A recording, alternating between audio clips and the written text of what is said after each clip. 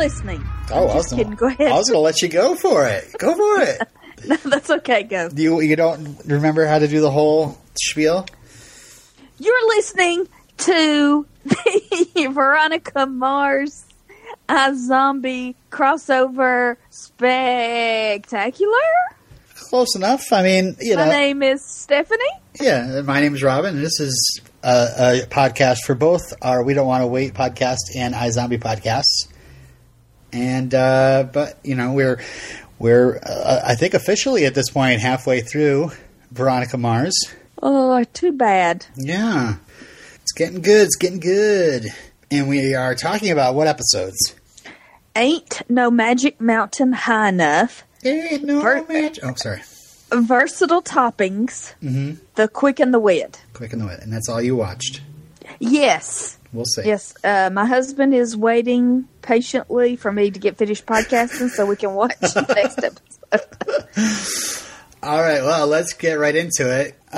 Your husband's waiting. So let's start talking about Ain't No Magic Mountain High Enough, written by a friend of the show, Diane Ruggiero. And yes, I told you, and I was right. It's Veronica Solves a Mystery. Yep. And it's pretty much a bottle episode. Like it all happens in one spot. I do like this. No, we do have the cook and yeah, we have this random. Okay, let me just do this synopsis for anybody who's like, which one is that? Which I've watched it before, but I'm listening to you guys because I haven't gotten it. It's not on Hulu yet, so I'm just listening along. This is the one. Okay, at the Winter Carnival, the cash box with the money for the senior class trip is stolen, and Veronica must find it to clear her name. Meanwhile, Keith debates whether he wants to take Terrence Cook's case. Yes. So let's just get the Terrence stuff out of you. I got to tell you, in these 3 episodes, the Terrence stuff was the stuff I was least interested in. Oh, well, but Keith makes it interesting with his, I'm trying to pretend to be a professional private eye, but really I'm geeking out over my favorite baseball athlete here. Yeah. I love how he kind of jokes that he wants to share a cold one with him, and then afterwards we're going to go play catch. Because it's like, I've got control of this situation. You have come to me, and I get to tell you yes or no, and you have to meet my, criteria before I decide if, and those will be, you're going to drink a beer with me, or we're going to play catch.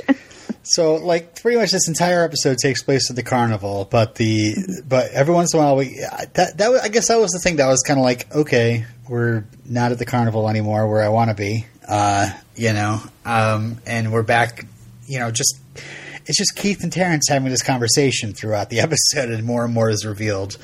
But, I mean, we find out more about Miss Dumas, this character that is becoming so much more of a character than we ever thought she would. She's so much more of a what was it? Terrence is accusing her of having some sort of fatal attraction, kind of. Okay, so Terrence has a fiance, right? And he was seeing Miss Dumas on the side. Mm-hmm. And so she knew that he had thrown a game, but we don't know this yet. Yeah. She knows things about Terrence. Well, and he's got a good motive to kill her if, it is like a crazy motive. It's like this is like the mid-season, we're just going to throw this suspect in. That, I mean, does anybody believe that Terrence Cook did this? Because, I mean, just the idea of Lamb is accusing him of handing some student a baseball with a bomb inside of it, a baseball bomb that he used his cell phone. To call. Yeah, but Lamb is so late. Lamb is like, yep, that's our theory. That's what we're going with. That's our, that's it. Case closed. And because Lamb believes, yeah, because Lamb believes it, it's like we're not going to believe this at all. So it's kind of like, I don't know. We have more Terrence stuff over these next couple episodes, and each one of them, I'm like, yeah, but Lamb believes it's Terrence, so it's definitely not Terrence. Mm-hmm. All right, so in this episode, we find out Keith and Terrence hang out. They have beers. He talks about Mr. Moss, but at the end, Keith says he can't take his case. He's not being honest, and that's when he pulls out the recording that Veronica made. And Terrence, yeah, it's like he gives Terrence a chance to put it all out there. Yeah. And he's like, yeah, that's it. That's all I got. Nope. Yeah. So the recording shows that he bet on baseball with the Fitzpatricks and he had to throw a game. And then Miss Dumas overheard it and blackmailed him. And then Keith, I think the best part of this is Keith talking about how that game he missed. And he actually felt bad because he's one of those people that watches baseball and is very superstitious about it. You know, you got to wear the right pants or whatever. He didn't show up at the game. That's why they lost. It turns out that... Because Veronica got chickenpox. Yeah. And, but as it turns out, Terrence threw that game. So Keith is, I don't know, Keith feels like personally upset about this because, you know, he's a huge fan. Mm-hmm. But he does still he says at the end he's going to take the case anyway because he knows that he wouldn't kill a busload of kids. He just doesn't believe it. So there's that. My next little subplot I wrote down is Beaver Bites Back. And this is Beaver versus Dick, which is the title of my next sex tape.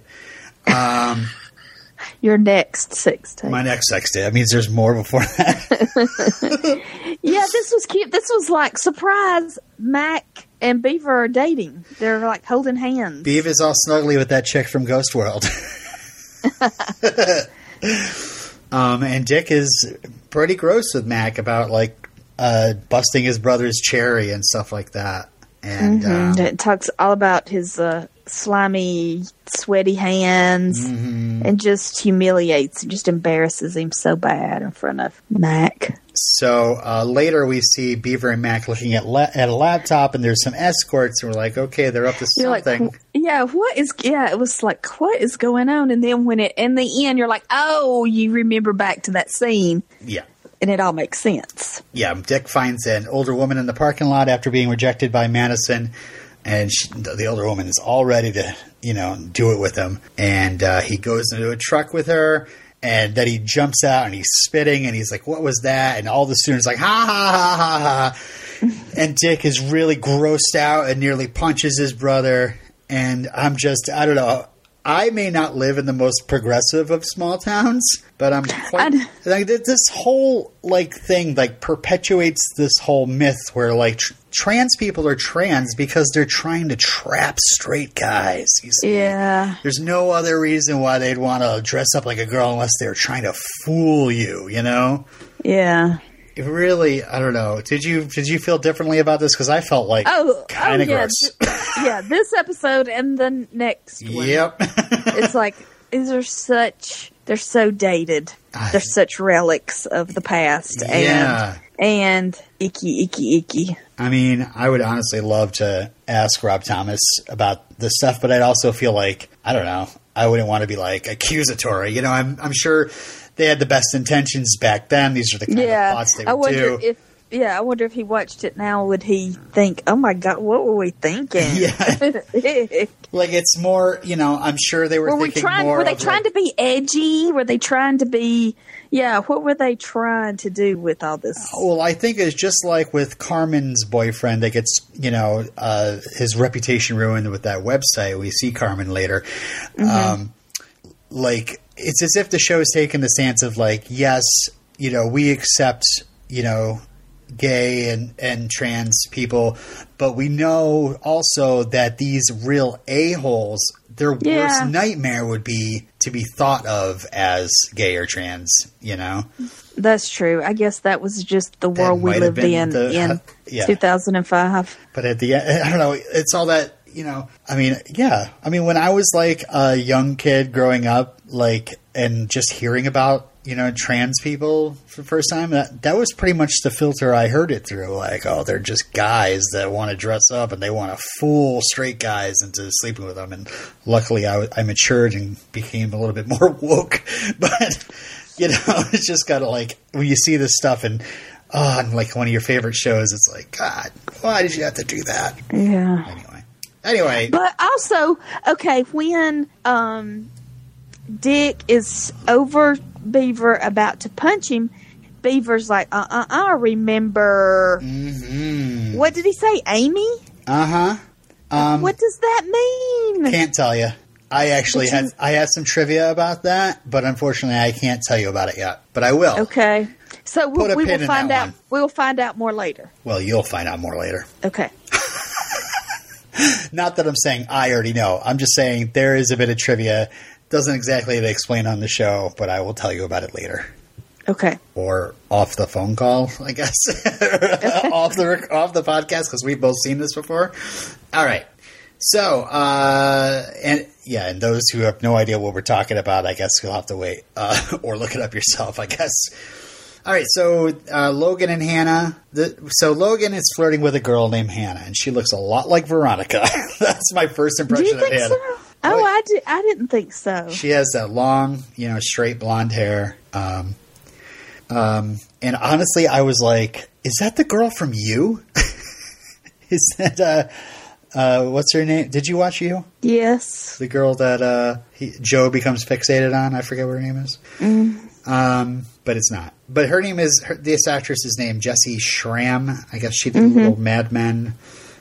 She was... Yeah, I feel like I've seen her a lot. And he calls her Princess. Mm-hmm. And she plays Cinderella later in Once Upon a Time. I thought that was funny. Yeah.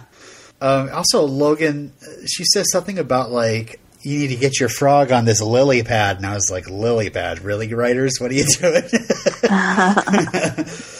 Logan continues to flirt over some cotton candy and then convinces her to ditch her friends. Later, we see them hanging out at a bounce house. And then at the end, Logan gets the promise of a date and a kiss as her daddy picks her up. And it's Dr. Tom Griffith. And you're like, this poor girl has no clue. He is using her. She is in for a heartbreak. Well, I mean... skip ahead to the next episode where when Hannah finally confronts Logan about it, he's like swears that he didn't know who Hannah was before her dad picked her up. Do you think that's a lie? No, I think that's a lie. I think he planned this. He went after her, wooed her, charmed her. But I think he did fall for her. I think he did. I think it was planned, but I think he did end up liking her a lot in the end.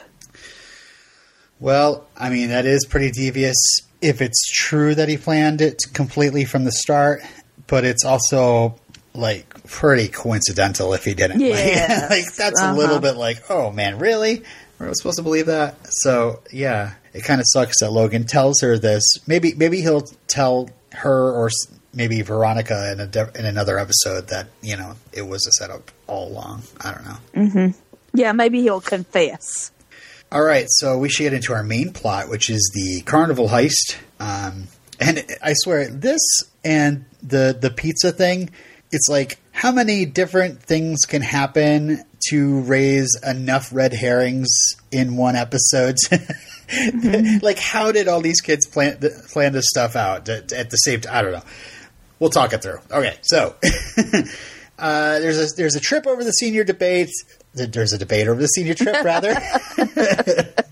Catalina or Magic Mountain, the upper class versus the lower caste. Yeah, the rich kids want to go to Catalina and the poor kids want to go to amusement park. Yeah. And $12,000. Yeah. Okay. So, oh man, this is another thing. All right, let's just talk it. I'm going to talk it through so I can keep all my thoughts together. I don't really understand. Right, was there ever really $12,000? That's the thing. I don't know. Was Miss Hauser making it up so she could get a ton of money on it? Also, listen. Remember last episode? Weevil's motorcycle got taken away and put in the water, and he had to ride the bus to school. Right. And then in this episode, he comes to school in a new hoopty. Yeah. Hoopty? I don't know what that word is, but if you want to use it, it sounds fun. Should I? Let me Google it. I don't want to Google hoopty. I'm afraid of what I get. Hoopty car. Hoopty car. Numerous slang terms are used to describe such cars, which vary by country and region, including hoopty, jalopy, shed, clunker, lemon, banger, bomb, beater, rust bucket, voodoo, wreck, bucket, death trap, disaster on wheels, rattle trapper. Okay, not necessarily a hoopty. It's not a hoopty. It's an old car that is restored. I mean, I don't like old cars. But if you like old cars, it was pretty. It looks like green a boat, color. but it's also like really shiny. Looks like a classic, you know. Like it just had a paint job. So maybe there actually was $12,000, because the thing that like made me suspicious of whether or not it was $12,000 is when it's stolen. Hauser says that it's $12,000 missing, and Veronica is immediately like, "What? That much money?" Like, and it's true. Like, it seemed like the carnival was kind of early in the day. $12,000 from a bunch of like, you know, carnival games, and I mean maybe there's some admission involved, but any carnival I've thought of, like, they get you at the games. Don't they let you just kind of walk in? Maybe you have to pay a price to walk in. A small fee to get in, and then tickets to ride the rides and extra for the games. Yeah. Well, but yeah, $12,000 is a lot of money. And so the money goes missing. Clemens is like, "We got to search lockers, and we're going to set the metal detectors up at the exits." And no, but first off, God. First off, Veronica was like, "We need to make everybody go through the metal detectors," and Clemens was like, "Wait! Now I'm the principal here. We're going to make everybody." Oh yeah, that's right. It wasn't his idea. It was Veronica's. But it was funny because I just wrote down right after all this, like, yeah, there's no way like a person that would steal that much money in cash wouldn't just immediately leave, right? Obviously, they'd just be hanging around. You know, it's just funny. It's like, it's automatically assumed that we put metal detectors up, that way the cash never leaves, and then we have all this time to solve this mystery. But really, I think if you stole $12,000 in a cash box, you would get the heck out of there. Yeah, and you would ditch the metal box. Yeah. So anyway, but also we have this cute little scene where Logan and Veronica, you know, you're like, oh God, they're still just so cute together, even though they hate each other. Because she's like, he pays her. He's like, give me whatever. The turns 50. My mouth blue, and he gives her the 50, and she was like, "There's a $50 bill. Wow." Yeah, and that's where I'm writing in my notes, like $50, very, very important. You know, and so when she comes, I should just talk through this. Okay, there's the Jackie plot kind of goes on through this because Madison accuses Jackie because she didn't want Jackie to even be there. Yeah, and the people in the parking lot are kind of jeering at her. Kind of, I think Dick is it Dick, or they're like, you know, just saying things like, "How can you show your face here? Your dad is an accused mass murderer." And yeah, Madison confronts her, you know, "How can you show up and you're going to run things?" And Jackie's like, "Yeah, that's my whole plan. My whole plan is to run things." Saying it sarcastically, but later on, Madison tells the teacher who she's teacher's pet of, and says, you know, Jackie confessed that she had a plan to. I love when she accuses Jackie of lurking nearby, and she's like, "Oh, you mean standing while black?" Yes. Also in the game here, we have Weevil, who lost his gang but grew some hair, and a niece, Ophelia. It is kind of sad. Like, Veronica immediately goes to him and then has to search her little bag, you know, her little backpack, and you kind of are irritated at Veronica for doing such a thing, you know, profiling. But it turns out her first. What am I trying to say? First, intuition, instincts. Yeah, her first instincts was right. Yeah. Also, you know, there's getting the box open, and Beaver says that Jackie borrowed a screwdriver, and it turns out that she was scratching out an insult in the bathroom. And she's getting changed into her swimsuit because she's determined not to let the rumors get the best of her, and she just basically decides to make a martyr out of herself. Yeah, I think this is amazing acting by Tessa Thompson. Because I think that this whole episode, she's just her demeanor is so I can't explain it. But and then she tells Veronica, "Yeah, like you took the accusations against your dad lying down."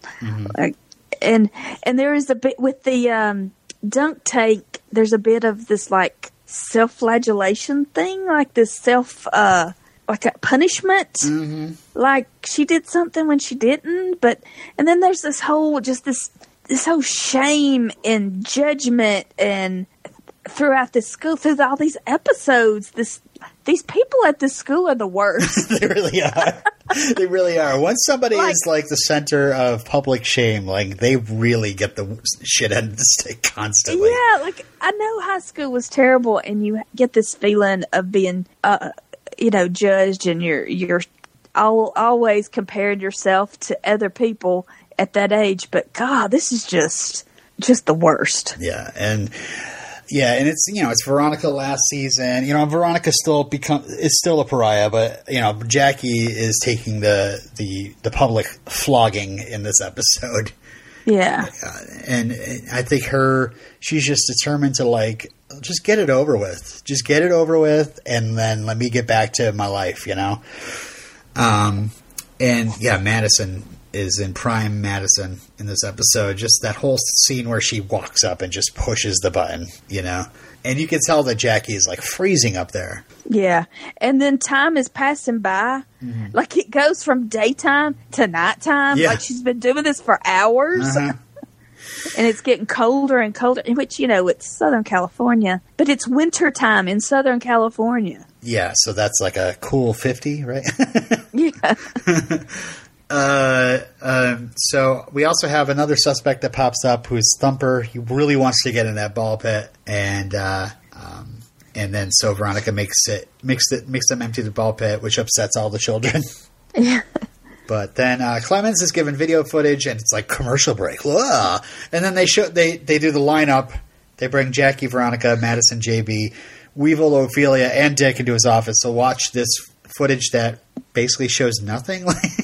Like it shows that Jackie might have had her hands down over a bag, but we already know that she had gym clothes in there, or like, her clothes from her swimsuit and whatever. And Hauser, oh my God, Miss Hauser is the worst. Is the worst in this She's episode. So mean. She's really so want judgmental. Oh yeah, she loves Madison. She calls Jackie trash. Like, I'm sorry, you're a professional. Like Clemens, whether she's a thief or not, should have put the kibosh on that. Like, don't call the kids that we're supposed to be teaching trash. What the heck? Like you're setting these kids up, like you're trying to, make their future for them by what you know what I mean. I don't even have to say it. Anyway, I love the Veronica reveals later about the $50 bill. She said there was Nancy and a phone number, and it was so funny because she even tricked me. Like when she said, I know, I was like, oh yeah, I remember there was a $50 bill. Yeah, we saw the $50 bill. We saw that was no phone number. But I actually went back in my notes. I was like, oh, I forgot to mention that there was Nancy and a phone number written on it. I'll put that, and I ended up having to take it back out of my notes. I'm like, no, she was totally. Weevil ended up having to go into this. He's trying to get Thumper framed by. All right, so this is where I start getting confused. Hauser had the money, and also Thumper. All right, so we go to. I love our listeners; they're so patient, as they listen to us try to puzzle some of this stuff out. But okay, so Clemens finds $3,000 with the Nancy bill and pills in Thumper's locker. Okay, so we find out that Weevil planted that $3,000. And he took a 50 and he wrote Nancy and a phone number on it. Right. After he heard Veronica say that. Uh-huh. Then, they also find this paddle with some plate numbers in Thumper's locker, and Veronica copies it for later, basically. And she finds for future use. She finds an exam of Miss Hauser's, and we find out that JB is trying to get that Kane scholarship. We found that out in the opening. He's that Veronica is his nemesis. Mm-hmm. And she's like, "What? Who the hell are you?" I know, right? And there's this whole thing with the Tritons streaking in the carnival, and it was to make Miss Hauser chase after these guys while he went and copied the quiz, but he was a dummy and he left it in the copier. So there was that whole scam going on at the same time. And then Veronica sees that there's an envelope with money in a ceiling tile. It was put there by Miss Hauser because in the glitter there was a heel print, like who was wearing heels? Well, none of these girls in this California high school probably would be wearing heels, but the adult probably was, right? We're supposed to believe that.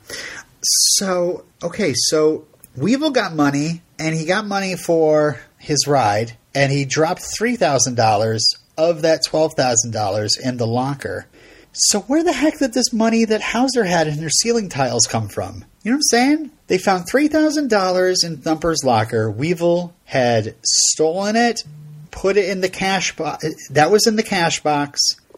So was there just like a separate cash box? I don't know.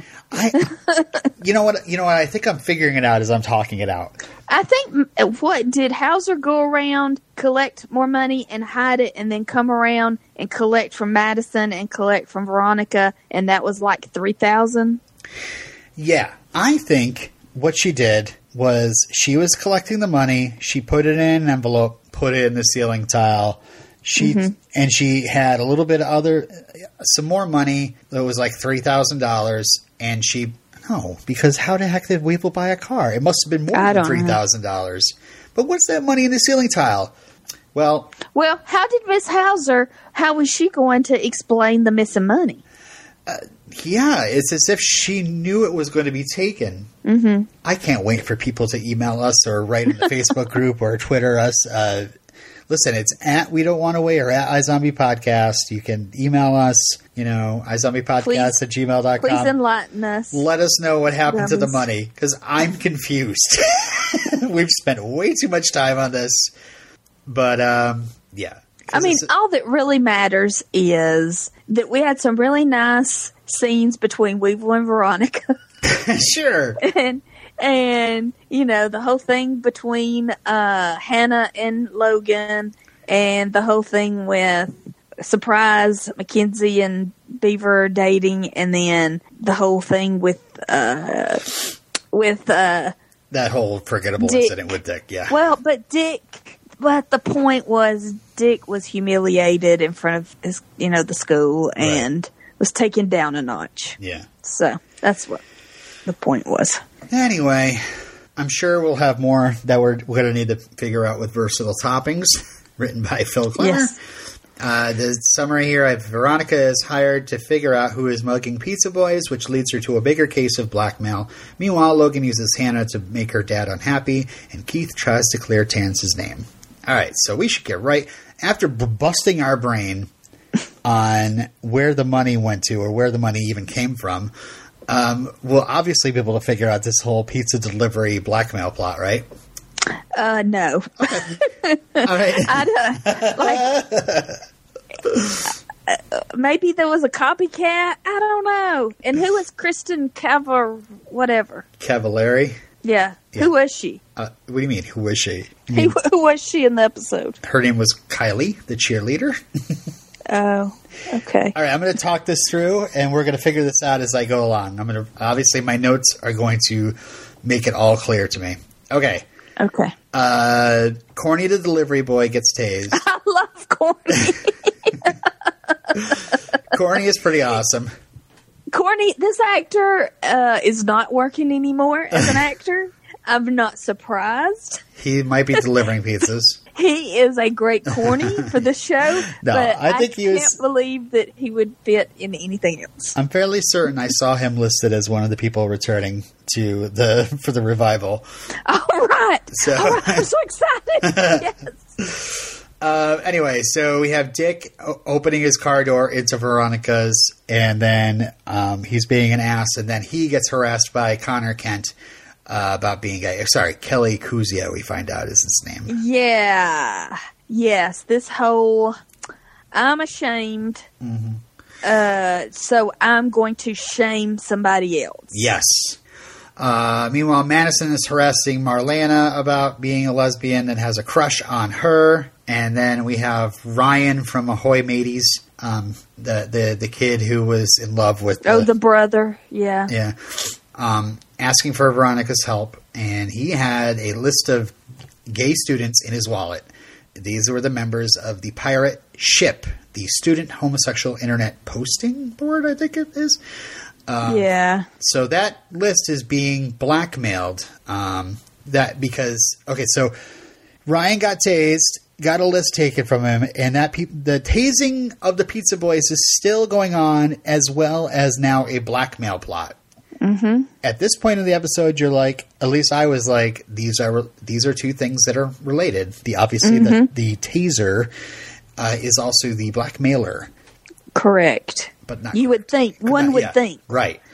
So Veronica asks Corny and Ryan for the names of people that ordered but actually didn't. And Corny says, one of them is the hot girl, Amy Esparza.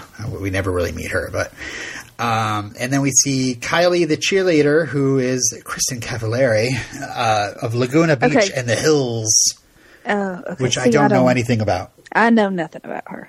She was pretty. I saw her name. I saw her name in the credits, and I was looking out for her, and I don't know. Yeah, I don't know her. I never watched those shows, but it sounds like Laguna Beach and the Hills were reality shows that seem I think so. Very much like The Simple Life, like Paris Hilton. I'd say she's a better actress than Paris Hilton was, for sure. Definitely. Or any of those next top models. Yeah, but she still has this naturalistic thing about her, this like non-actory thing about her. Yeah. I mean, I'm not saying she's bad. She's just different than a polished actor. Yeah, somebody who acts on the regular. Yeah.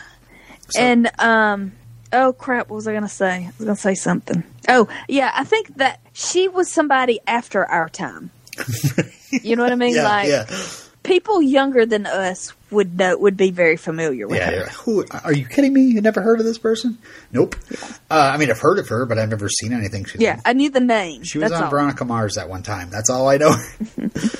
Anyway, Kylie tells Veronica that she's being blackmailed too. Yeah, she was like, "Surprise, Veronica, I'm gay," and Veronica was like, "That's cool." Yeah. And she said, "Yeah, it's cool when you're in college." In college, yeah. Yeah, that's weird. That's this whole thing. But, I mean, it does seem very much of the time, though. I think it was probably harder back then to come out in high school. I don't know. This was like 13 years ago, maybe. Yeah. So who knows? I mean, I'm not we sure. feel like I wasn't in high school at this time. Yeah, we feel like we have so much further to go, but a lot has changed in a very short period of time. Yeah. So Ryan gives Veronica the addresses, and then we go to Neptune Navigator TV, and Kylie is interviewing Kelly Kuzio, and he says he was tased, he was mugged, and he lost his rims. And I immediately was like, Weevil said he was going to take his rims. Mm-hmm. So that's obviously something is fishy here. Right.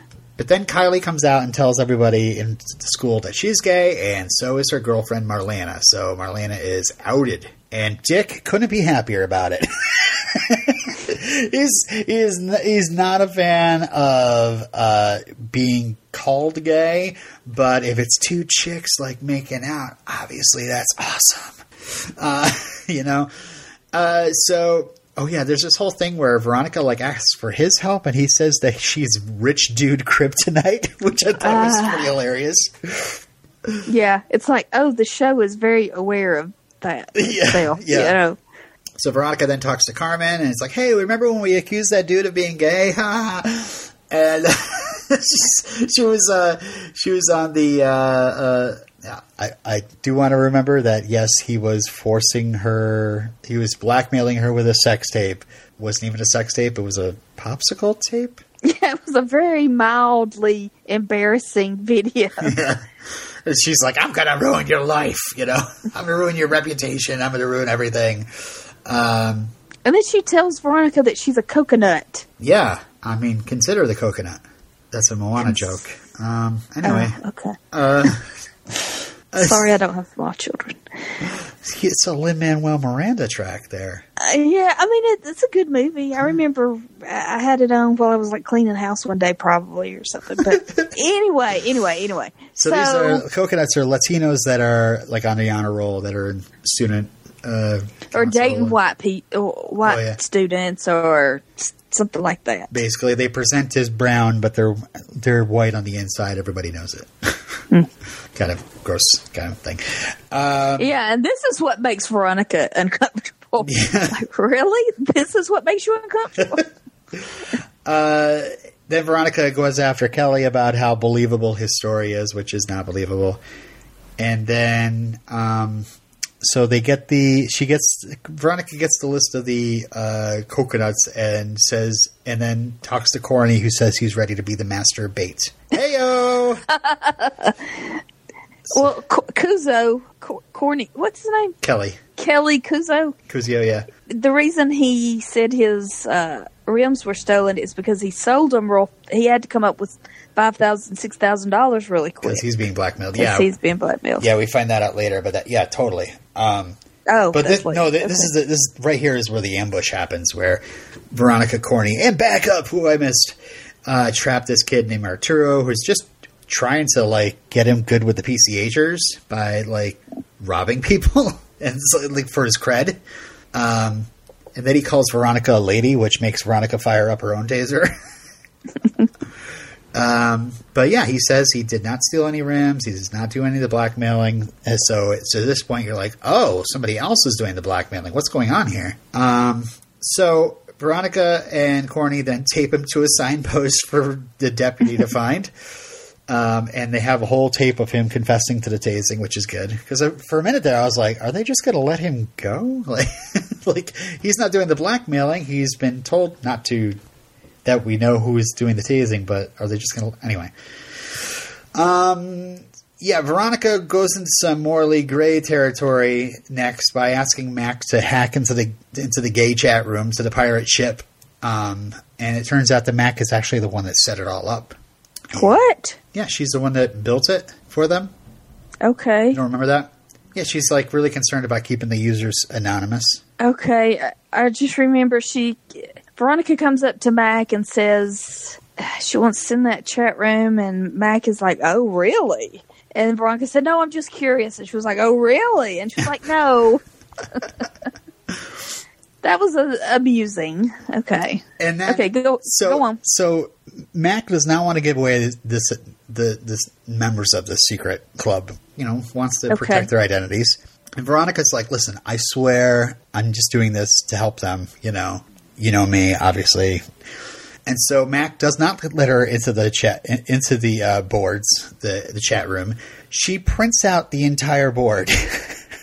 Which I thought was so funny, because it's like, okay, you're printing out a website. You're telling me this is what Mac is doing. How many trees are you killing here?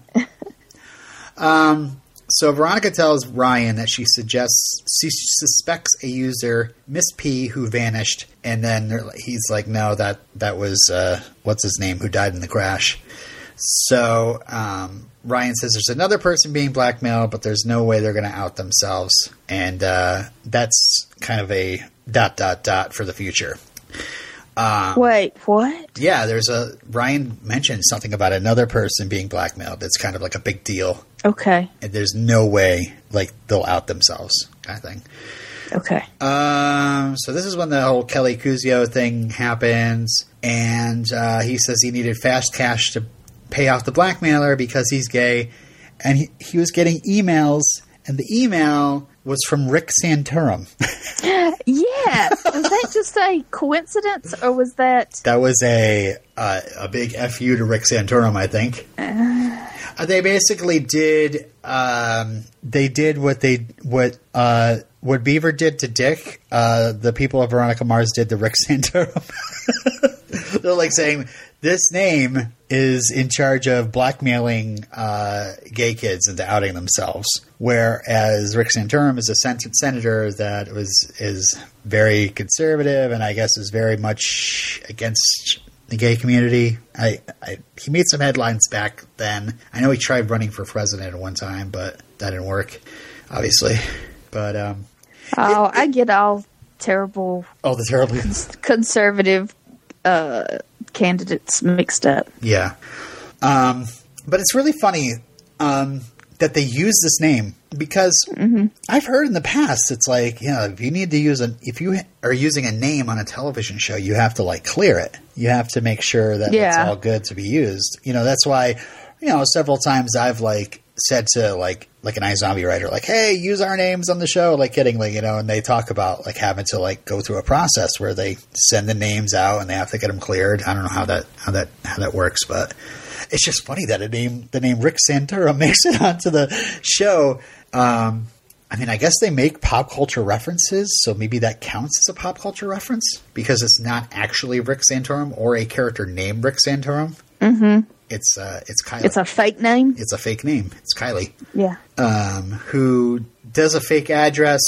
So her mom works at the post office. The envelopes get stopped because they can't go to the fake address. And before they're sent back, Kylie is taking money from the envelopes to pay for college. But also she didn't blackmail Marlena. That's why she outed her in front of the whole school, because it would look suspicious if she wasn't being blackmailed. She didn't want to take money from Marlena for a college fund. Mm-hmm. So, yeah, that's pretty much how that whole case works out. I think talking it out, it definitely made more sense to me than how it was cruising along. I mean, it made sense. Yeah. Okay. It was just so weird. It was so coincidental that this blackmailing thing is happening at the same time as the tasering thing. Like, did Kylie actually taser Ryan in the first place and take that list? And then Arturo is tasing everybody else? Did Kylie pay Arturo to... Yeah, I don't know. I don't quite get how... Because Ryan's talking about this list being missing. I mean, maybe Arturo took his wallet, the list was in there, and then coincidentally... Like, how would Kylie know... Maybe Ryan went to the chat room and was like, hey guys, I got tased and I had a list of all your names in my wallet. And everybody's like, why the fuck would you have a list of all your names in your wallet? Getting past that, what's going to happen? And Kylie was like, and I know what I can do now. I'm going to blackmail people, Okay. Yeah, it makes more sense to me than that. I'm still wondering where Miss Hauser got the money from. Mm-hmm. All right, Logan and Hannah smooching by the vending machine really loudly. Oh, yeah. Well, and he runs a guy off. A guy, he was like, yeah, strawberry soda, good choice. Great choice. Like, just intimidating to run him off so they're stealing moments together. And she's like, why don't we just go get in the back of your car? Like, she knows that he's hiding to be with her. Right. And, he's also pretending not to know her in front of Dick. Oh, that was heartbreaking. Like, I totally feel for this girl. Definitely. Because they in the previous episode, they set it up so well with her friends standing in the background, watching her and Logan together and just giggling and being so happy that an 09er is interested in her, and he's such a catch. It's Logan Eccles. He's famous. He's rich. That's true. Wouldn't they know about Logan and his troubles with the law? Like it's so funny that like in the next episode we see Hannah like watching this TV gossip show and is like just finding out about Logan's problems. Oh, I don't know if she just found out, but the mother, yeah, the mother did. The mother is like, oh, this is who you're dating? It's just funny how it does not come up in conversation with them at all. Like, Hannah's like, you didn't kill that guy on the bridge, right? I mean, I know you were in court all summer. No, she only sees, charming, funny, cute Logan who likes her. She's totally forgetting about all this. She believes that he is totally innocent. But when Hannah doesn't want to let him in, he does say that he's protecting her from his own drama, but he doesn't get any more specific than that. Well, but I would take it as his reputation, how people look at him. Right. Being suspicious of him. Not necessarily that he's admitting to anything. I just think it's weird. It never comes up. You're an accused murderer.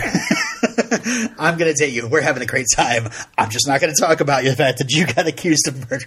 Yeah, she doesn't care. She's a 17-year-old girl, and he's rich and famous and popular and an 09er. Anyway, Daddy is not very happy. The parents are divorced. Daddy is not very happy to see Logan. And she invites him to come over to Daddy's house. Yeah. But then after that is when she's selling buttons or something, and he is just totally ignoring her and to Dick and telling Dick that they need to go out to do such and such and meet girls. And she's like, oh, he is embarrassed of me. He's ashamed of me. He doesn't want to have anything to do with me in front of his friends. And then he comes to her house that night with his, all hat in his hand, apologizing. Yeah, and he's even, asking her about her father and, his divorce and what's his deal is. And then later, the Dodger catches them together and isn't happy, but he doesn't say anything. And later he, tells him to leave, and Logan says, I'll leave if you take back that false testimony that we know the Fitzpatricks made you make up.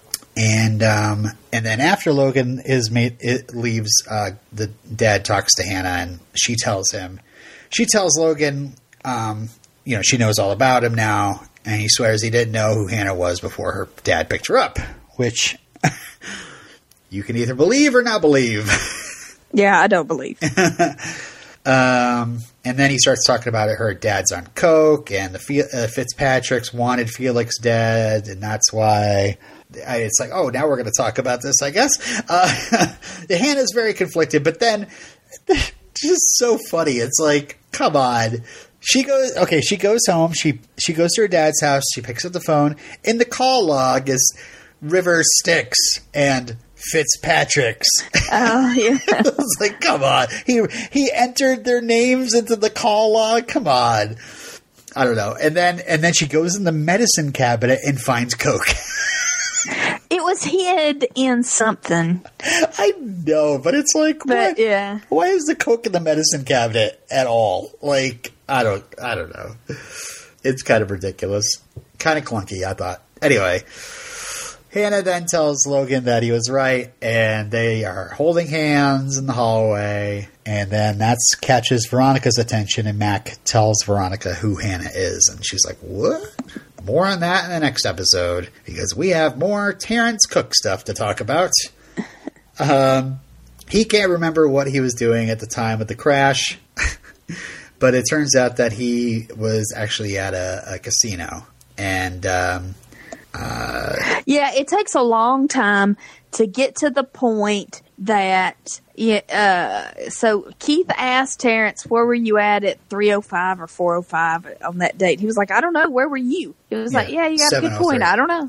So, and so then Keith goes to the and there's this shame of Terrence being at a casino, because this casino owner has a shady reputation of being involved in things, and of course, the Fitzpatricks also work for him as well. So the Fitzpatricks are just in all the shady stuff all around Neptune. And Leonard Lobo has sent the Fitzpatricks to have them pay up.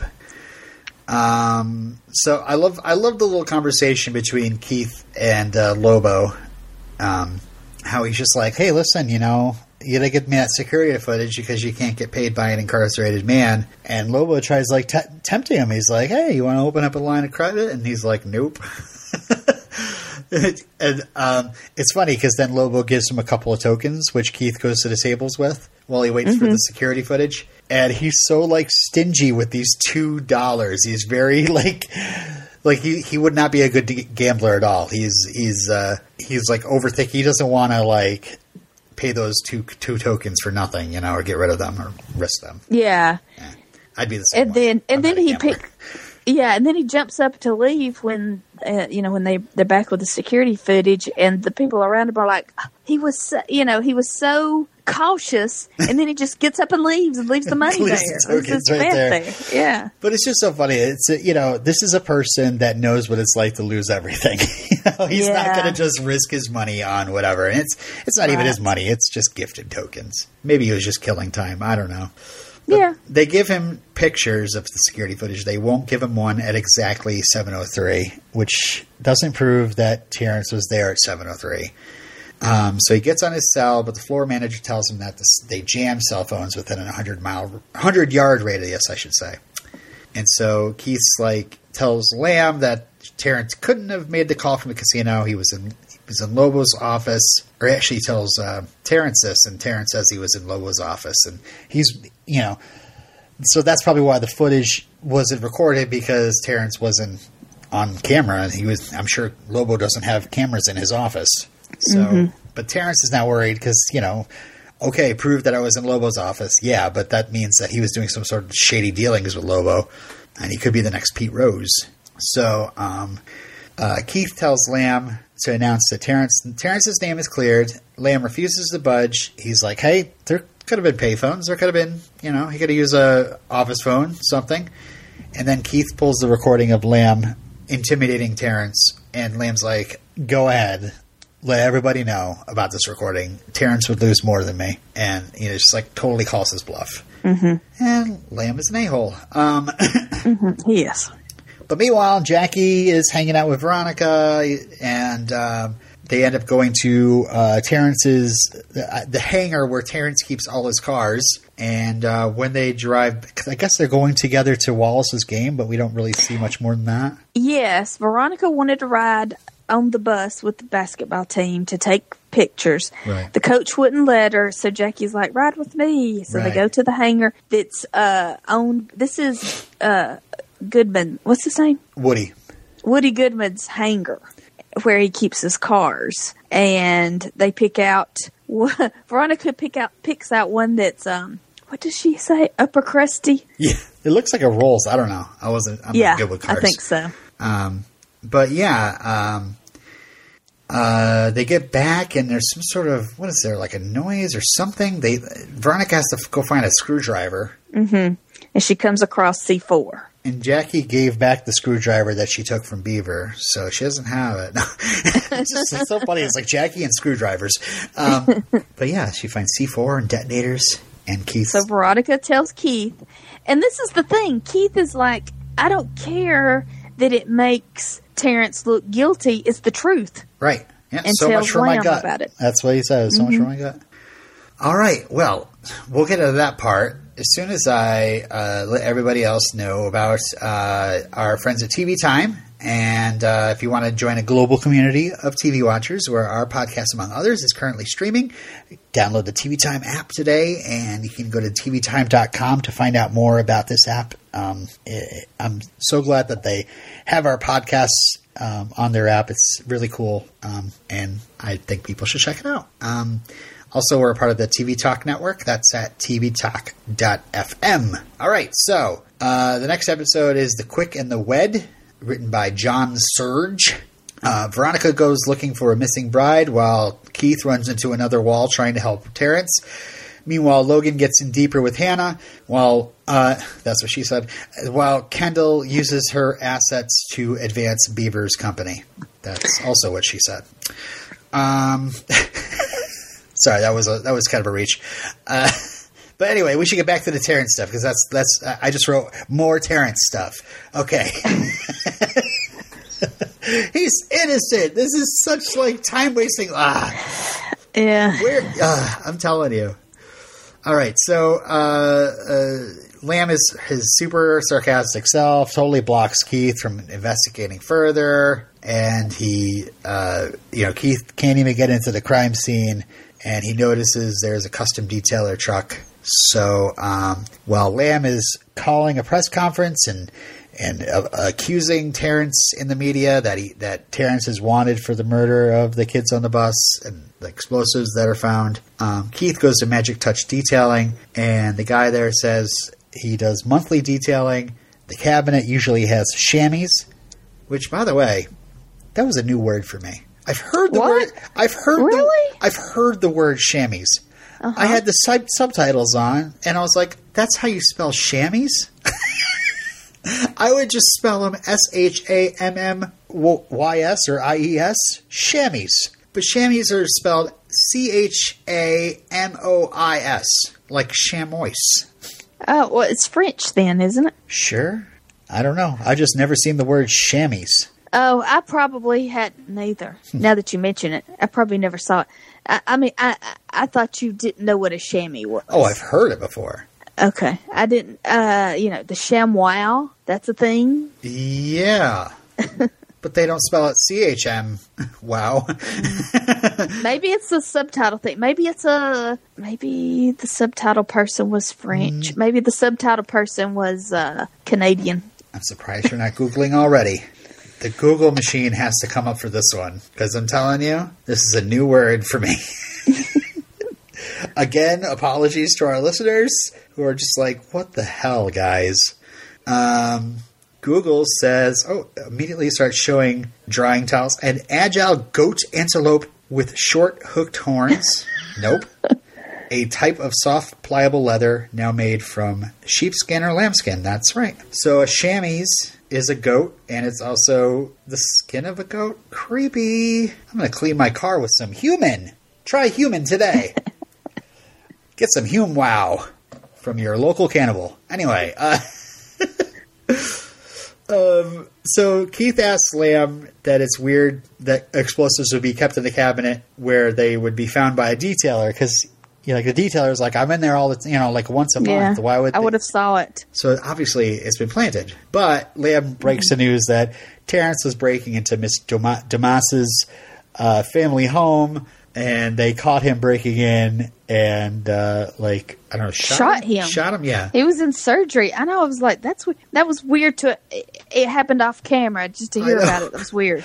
Again, it's like the family of this person you saw for 2 quick scenes in the season premiere. Remember her? Oh, man. She had such a fatal attraction on Terrence and blackmailed him. Oh, we'll tell you all about it. It's so weird. There have been a couple of times. I mean, with the Ahoy Mateys kid, like, it's just like learning about these people on the bus that we never. I mean, that kid we didn't even see. I mean, at least we saw Miss Damas. Sorry, I'm not Dick.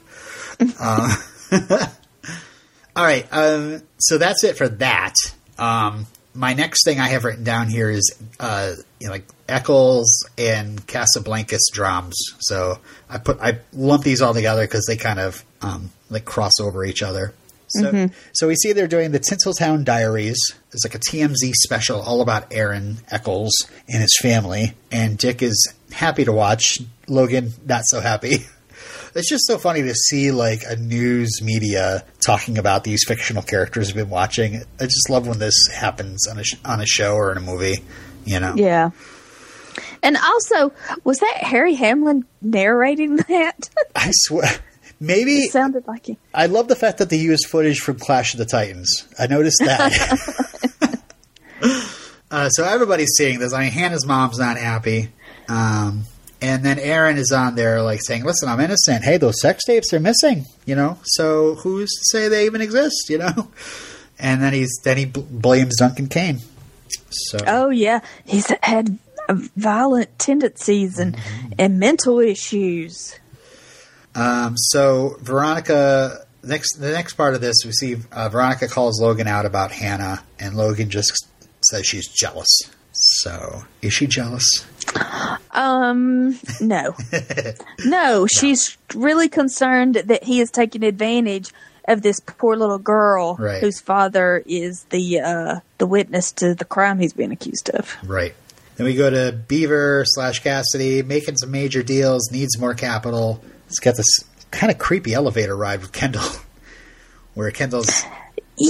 Well, first off, Kendall has gloves on, which when I see anybody with gloves on television, I immediately think she's involved. She's up to something. She's going to, be involved in a heist or... No fingerprints. Yeah. And so, I don't know what's going on. Maybe Kendall has a missing finger. She doesn't want anybody to know. What's that from? That does sound like something. I don't know what I'm referencing, but I'm referencing something. There's something going on. Everything is in Kendall's name. Yeah. Cassidy is very smart. Uh-huh. Cassidy is going to fool everybody. Nobody expects Cassidy to be as smart as he is. Uh-huh. He's got everything in Kendall's name, and everybody, all their investors think that it's Big Dick pulling all the strings. Mm-hmm. Yeah. But he's ran off, so... and Beaver is telling her not to think, which makes me kind of like... I mean, Kendall kind of sucks, but I just don't like him and Dick talking to her like that. I don't know. Yeah, I mean, it is very... She is extremely sexualized, but Kendall is also a character who... She's not stupid. Right. She has a brain in her head. As we see. Yeah. Yeah, Kendall reminds him that everything's in her name, like you said. And Beaver, kind of smirks and agrees with her as he's walking off the elevator. And we're just like he has a plan. So, yeah. But we see in these quick little scenes of the FBLA club that Cassidy is kicking everybody's butt in investing. Yeah, I was like, where's Beaver's score? Cassidy. Yeah. Way up there at the top. Meanwhile, Cliff is telling Logan that he should plea. He'll get a reduced sentence of, get it knocked down to 2 years. The jury's against him. Nobody likes him. Cliff doesn't like him. Yeah, juries love to convict smug rich boys. But 2 years, you murdered somebody. You murdered somebody, and you're going to get just 2 years? Yeah, right. So meanwhile, Kendall goes to the jail, offers Aaron, that they can get rich, and Aaron does a really creepy Hannibal Lecter quid pro quo. Yeah. And Kendall, flashes her cleavage a bit, and that puts Aaron back on his heels. Then he's like, I'll deal, and then he's like, but you have to visit Logan's hotel room for me. Yeah. Oh, she's like, maybe I think I can find it. Yeah. I'm not there all the time. Meanwhile, Logan's being spit on by some Latino boys. What was up with that? Just that he murdered one of theirs? They're just walking around free. Hannah's mom finds Hannah goofing with Logan. Logan asks to use the computer, and he takes Hannah's mom's email and emails Dr. Griffiths that condoms were found in Hannah's room. And meanwhile, Hannah's mom is telling Hannah that Logan is a phony, and she's defending him. And so they leave, and she really but also there's this the mom has a resentment towards men from going through the divorce. Right. She's taken her maiden name back. So that was pretty if he was a cokehead working with the Fitzpatricks, I'm sure he was a scumbag. But who knows? Is Veronica Mars also profiling divorced women? Like, all women that get divorced are either drunken layabouts, or they're like Veronica's mom is drunken thieves, or are they super bitchy like Miss Hauser and Hannah's mom? Yeah. Well, I guess Alicia wasn't. So no, but what happened to Alicia? She's allegedly still on this show somewhere. Wallace is here. His dad, Black Lightning, went off to defend Chicago. I don't know where she is, but she's somewhere. Are her and Keith still together? I don't know. Didn't he end? He ended back up with her after when Veronica told her mother to leave. She went to the hospital to take care of him. Right. Oh, wait, and then Black Lightning Black Lightning, and he found out that she was lying. She's changed her name and all that. So she wanted her privacy, and then he just stole all their files. Yeah, they're over. Oh, that's too bad. Okay. Anyway. Back to Hannah. And Hannah's defended. Well, but also a teenage girl if their parent is like, don't see that boy, she's going to defend Logan. She's going to see him anyway. She's going to do the opposite of what her parents. Oh, she's going to have sex with him. And yeah. Logan thinks about it for a minute, and then he's like, that sounds good. Good old Logan. Meanwhile, we go to the FBLA class, and the teacher tells us all about Palo Alto and how, we find out what could happen with Neptune, which is, there was a wall between the classes. The land outside the incorporated area became worthless and crime-ridden, and Beaver's quickly taking notes. And also like Google and Apple, they build these huge complexes where they feed their employees, they house their employees, and these cities give them huge tax breaks to come build there, and thinking that they're going to get a lot of revenue from the employees, but the employees don't come outside to eat because they're fed by the company, and so and then housing prices go up. Like San Francisco is the most expensive place in the world to live, and so, technology, capitalism. But there is 57% support for Neptune's incorporation, so who knows? Beaver, I think, is planning on it. And the last part of this whole plot is Kendall tries to get Logan to sign away his burned down estate, I guess.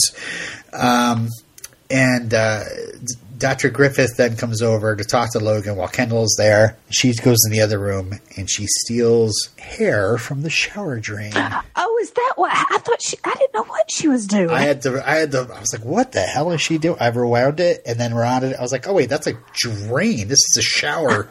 I was like, she's trying to get into some safe. Oh my God, she's stealing money. No.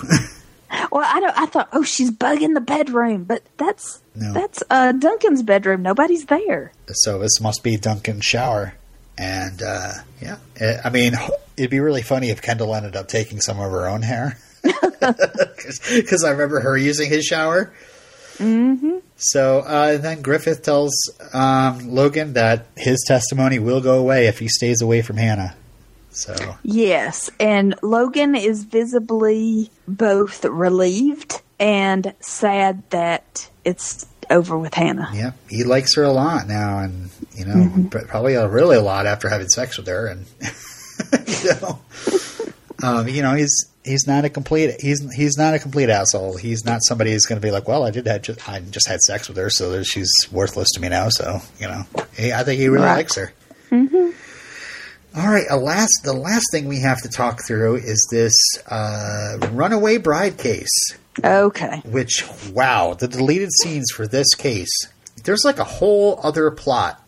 I'll get into it once we get to the part. But I know, I was like, there's a fax machine, there's Michael Osceola. What is going on? Yes, okay. Let's just talk immediately about Michael Osceola. And I have a quote from him, which I'm not sure it's mostly bullshit. Or maybe he likes to joke about things like this, but I guess right. His sense of humor, it's hard to tell what's fact and what is a joke. So did you recognize him, or did you? Oh, immediately. Oh, and I remember. You know what? I think he was doing a podcast at this time. I don't know. And he would talk about set visits and things like that. I've met him, and I was like, that guy looks so familiar, but I don't. I until I looked up trivia, I was like, oh, that's why I recognized him, because I've met him before. Well, I knew, when she's part of this scavenger hunt was to collect some man's underwear, and they were panning over to him. I was like, who's it going to be? Who's it going to be? Oh, Michael Osceola. Okay, so here's a quote from him. There's wait, where did you meet Michael Osceola? It was at San Diego Comic-Con. I got invited, luckily with the Media Junkyard guys, to that's an old podcast I was on, people who don't know me from there. We got invited to an EW party for Entertainment Weekly. And And my wife was with me. She was just like, "Holy cow! Did I hitch my wagon to the right guy? I'm going to like Hollywood parties with this guy." Anyway, was this one on the boat? No. It was a party where there were other like online journalists there. I met him for a quick second. I just immediately recognized him because his face is on all his like columns and stuff. And I was, I think I just kind of like was like, "Hey, how you doing? I'm really glad to meet you. Nice articles, yada yada." I also met Dalton Ross. And, yes, I met him. Who was the big Lost recapper from EW as well? Oh, I know who you're talking about. You know what I'm talking about. He's the one his wife died. I spent a lot of time talking with him because I was just like, dude, I read so much of your stuff, and God, it just blows my mind that, talking about Lost and stuff like that. So, but it was a little like a EW, like Hollywood kind of party. They had like, I met Jerry O'Connell there too. I tell you about that story? No. Oh my God. Okay, so sorry, listeners. Side tangent. So my wife and I were like standing, like, "Holy crap! It's Jerry O'Connell!" Like, hey, we got him come over, like, "Hey, nice to meet you," and he was really nice. So he like shook our hands, and I was like, "Can I take a picture of you and my wife?" And he's like, "Yeah, sure, no problem." And I took a picture of them, and I don't know, like the face he had in the picture was just kind of like half smile, kind of like, or I don't know, it was kind of dorky. And I started laughing at the image on my camera because it was like a digital camera. And and he's like, why? And I was like, "Oh no, man, you're facing this. I should retake this." And he looks at it. He's just like, "Dude, that's just me." Like, what? Like, and I was like, "Oh, no, it looks great." And I just kind of left it at that, Oh my gosh! I felt so embarrassed. If it had been me, I don't care how bad it would have looked. I would have just said, "That's great, thank you." Yeah. No, I don't know. I was kind of like, "Oh, this guy is going to totally think I took a bad photo, and he probably would want to take it again because that's just what you do if you're." But he was confused, just like, "That's a good photo. Is there something wrong with my face?" Anyway, I got to that pretty quickly, and he walked away probably pretty quickly as well. Anyway, all right. So back to Michael Ausiello. Okay, so I have a great quote from him. They asked him in the column, which was the better guesting experience, Veronica Mars or Gilmore Girls? So spoilers for me. Oh, spoilers I don't remember. For me. I can't remember off the top of my head where he played. I guess around this appears. time he appeared on Veronica. He appeared on Gilmore Girls, and he also appeared on Scrubs. And I think he's in the Veronica Mars movie as well, or maybe he's in the Revival. I saw some stuff on his credits. Excuse me. So he says, "Please don't make me choose. Okay, Veronica Mars wins, but only because they gave me, pause for dramatic effect, my very own trailer. I kid you not. In case you live on a really big soundproof rock, I landed on Mars San Diego set Friday morning to tape my role as Blushing Guy in episode 15. It's all a part of my bid to take over the world as a big behind-the-scenes feature coming up in TV Guide magazine and on TVGuide.com. Who the heck is Blushing Guy, you asked? He's a pivotal character who finds himself pulled into a bachelorette party being thrown for, spoiler alert, the sister of Wallace's new girlfriend, Jane, at Java the Hutt. I initially thought Veronica was the one throwing the party, but she just happens to be working at Java that day. Still, Kristen Bell, a.k.a. my new best friend, was in the scene, and we did get a chance to bond between takes. Alas, I don't have any speaking lines, damn you SAG rules, but I do serve a very specific purpose. Hence, something happens at the party that makes me blush. And not to toot my own horn or anything, but when I finished my scene, the cast and crew gave me a standing ovation, and I was immediately nicknamed Two Take Mike. The whole experience brought my new best friend to tears. Wow.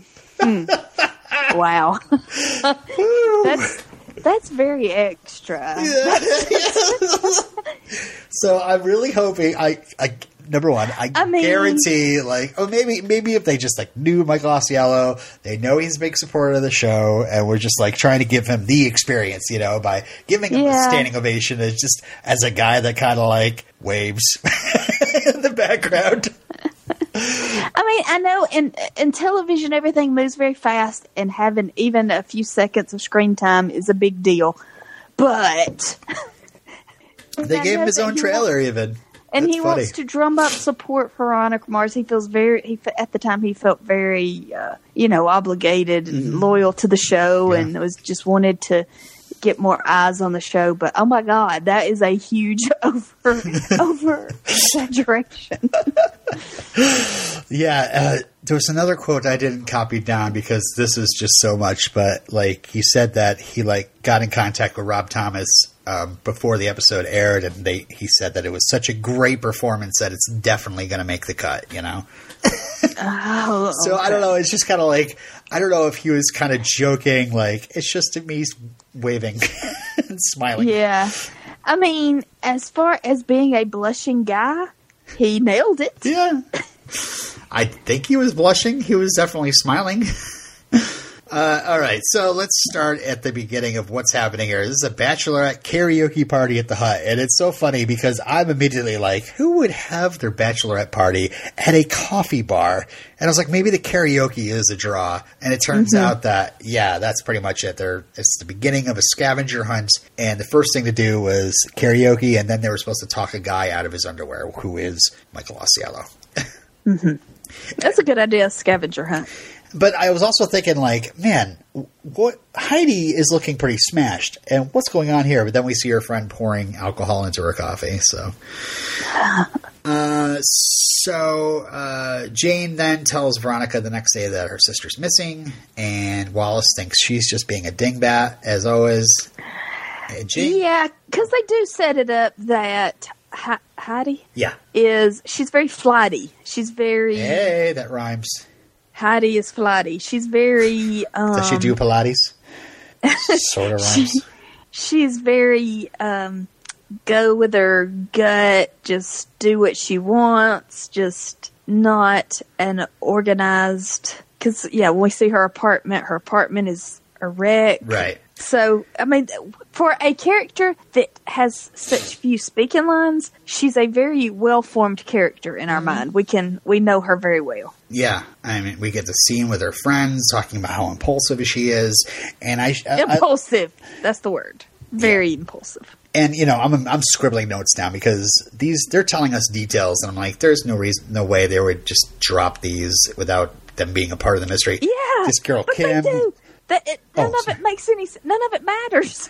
Well, some of it does. The tattoo does. The tattoo does. The fact that this girl Kim lost her phone. They talk about the dude following her at the Happy Horseshoe, and that's where the girl lost her phone. And then they mention this. But also, why did they bring up that the mom fell off the roof trying to put up a satellite dish? I don't even remember that.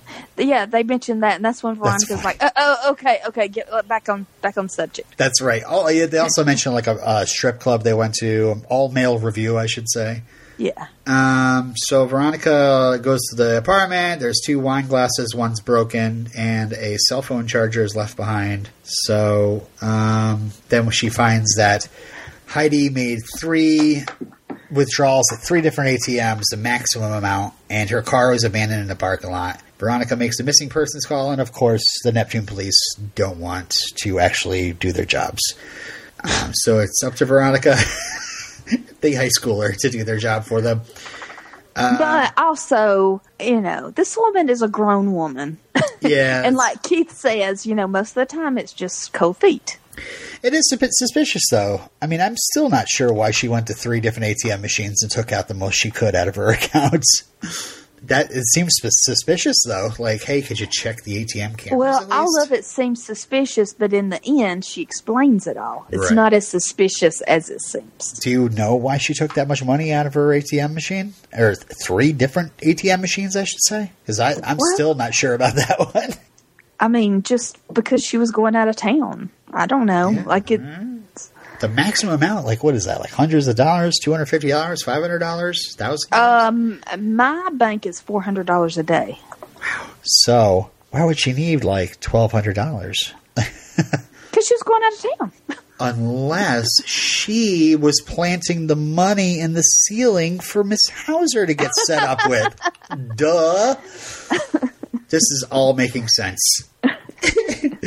All right, so Jane looking through pictures. Heidi got 2 calls late at night. Soon after was the first withdrawal, and Jane identifies the bowling shirt of the stalker. So Veronica goes to bowling alley, and who owns the shirt? But of course, our friend Vinnie Van Lowe, and she's sure that Vinny's mixed up in this, and she's going to figure it out. She does a Big Lebowski quote here. I didn't write down, but I appreciate it. Something about Nam. Oh, yeah. This isn't NAM, this is bowling or something like that. Yeah. Which is kind of funny because, Veronica was quoting Lebowski earlier in the season. Yeah. Keith says that Heidi was calling her fiancé, and he's sure it was Cold Feet. So Veronica calls Heidi's number, and it's a fax machine. And Veronica tells Jane that the 2 calls might have been someone sending a fax, and Veronica prints the last fax, and it is the flyer for her boyfriend's old band, or the flyer for her old boyfriend's band, I should say. Mm-hmm. And this is where, this is where a huge, probably like 5 minutes, which is just huge in show terms, of plot gets cut right out. Remember how in the beginning of the case, Veronica and Jane and Wallace were talking about oh my God, she's going to marry this rich guy and he can't find out that she's missing because if so, he's going to dump her and we have to find her before, he finds out she's missing. Well, there's this whole scene of, Veronica and, Jane going to, the groom's house, and the parents are there and they're very disapproving. And the dad is hinting well, a person like that, I'd probably want to get checked out, if it was me, and then we have this other woman who is in love with the groom, but he chose Heidi over her. But, this is a whole another episode. I know. And then she is helping out with the wedding anyway, because she's a good friend of the family's. And so she goes back with Jane to Heidi's apartment, which is a mess, and her and Jane find these flowers for the wedding that Jane had done, or that Heidi had done, or some table settings, maybe something like that. There's a box of them, and then the phone say twice, and then it stops, and they're just what the heck? And Jane's whatever, and then she escorts the girl out of the apartment because she's trying to say listen, make it be oh, Heidi's not here right now. She must be off somewhere else. Okay, she's trying to. Yeah, but that phone call was Veronica calling from outside and the reason why it only rang twice is because it was the fax machine picking up, and that's when it kind of cuts into Veronica finding that fax machine. Okay. But it's just so funny. I was wow, how long is this deleted scene going on for? Because it's who are these people? And it probably made the last scene make a little bit more sense when there's the dark-headed girl standing next to Jane and the way the father reacted. Yep. And Veronica kind of puts it together in voiceover at the end, fills in the blanks. But with this stuff involved, I don't know. They probably just were running out of time with the episode, and they were like, "What can we cut?" I saw where this was the longest episode. Yeah. Osiello actually said something about this episode being wildly over budget too, which is funny, because I'm what, huge action scene or huge set piece? I don't know. Yeah, because the wedding wasn't very elaborate. It was a little simple little setting. So Veronica finds Heidi on the bus with her old boyfriend Nick. And Heidi can't believe her family hired a barista child, basically. You're a kid. I'm 18. You're a barista. Okay, I'm a barista. And Heidi is upset at Paul because she found out some texts that her friend had been sending him, and then Heidi's here to comfort her old boyfriend over sick parents, and then the old boyfriend's like, "Listen, I never even sent you a fax." So. Yeah, the friend wasn't sending the text, and he didn't send the fax. So it was Vinnie Van Lowe who stole the phone and sent texts and faxes to basically test the marriage. Do that classic kind of scuzzy, well, not even test the marriage, ruin the marriage for the parents. Well, because I think it was the setup to test her intentions to see if she really loved their son. I think they hated her. They did a background check on her, found out that she was was an easy groupie, basically, as Paul calls her. And they hired Vinny because she's got this gigantic rock on her finger. And so it's so funny because they talk it out at the wedding. Basically, they were hoping that she wouldn't show up. If she didn't show up to this wedding, they could get that family heirloom ring back. But because she does show up, it is customary that she keeps the ring. Mm-hmm. Yes, because those rules are very important. They are law-binding. There's no way that these parents could sue to get this ring back. But yeah, Heidi leaves with the ring and her sister. And I just love how Veronica's just kind of like standing there in her normal clothes while everybody's dressed up. Like nobody's going to say who let this teenager in. So Vinny returns Kim's cell phone, and Veronica says that, he could be a halfway decent PI. And then Jane reports that Heidi and Nick are happy together. Jane starts talking about true love, and Veronica says if it comes looking for her, she'll be at the espresso machine. And in walks Logan immediately. And he says he thinks he did something horrible. So what is it that Logan needs Veronica's help for now? It's got to be the whole mix up with Hannah. He's in love with Hannah, and yet he wants, and he doesn't want to break her heart. I think that's basically what it is. But who knows? He could have murdered somebody else. I mean, I have no idea. Allegedly, I should say. All right. Well, we've talked quite a while about these episodes, and I'm hoping everybody enjoyed the extra long podcast, I should say. And help pass the time. When is our zombie back? May 2nd. We should be done with Veronica the week before and be all ready to hop right into... God, that's summertime. That's after the Avengers. Wait, no. Is that after the Avengers? Yes. Avengers is like April something. I know Captain Marvel is coming out soon. This is very... March. Yeah. This is very important to our podcast. It's very important. But anyway, our April next 27th. episode, You're right. It is going to be post Endgame. Yeah. So our next episodes are the grapes. No, that's not it. The Rapes of Grath. Plan B. That one. And I Am God. Whoa. Okay. And that's a Diane Ruggiero episode, it says here.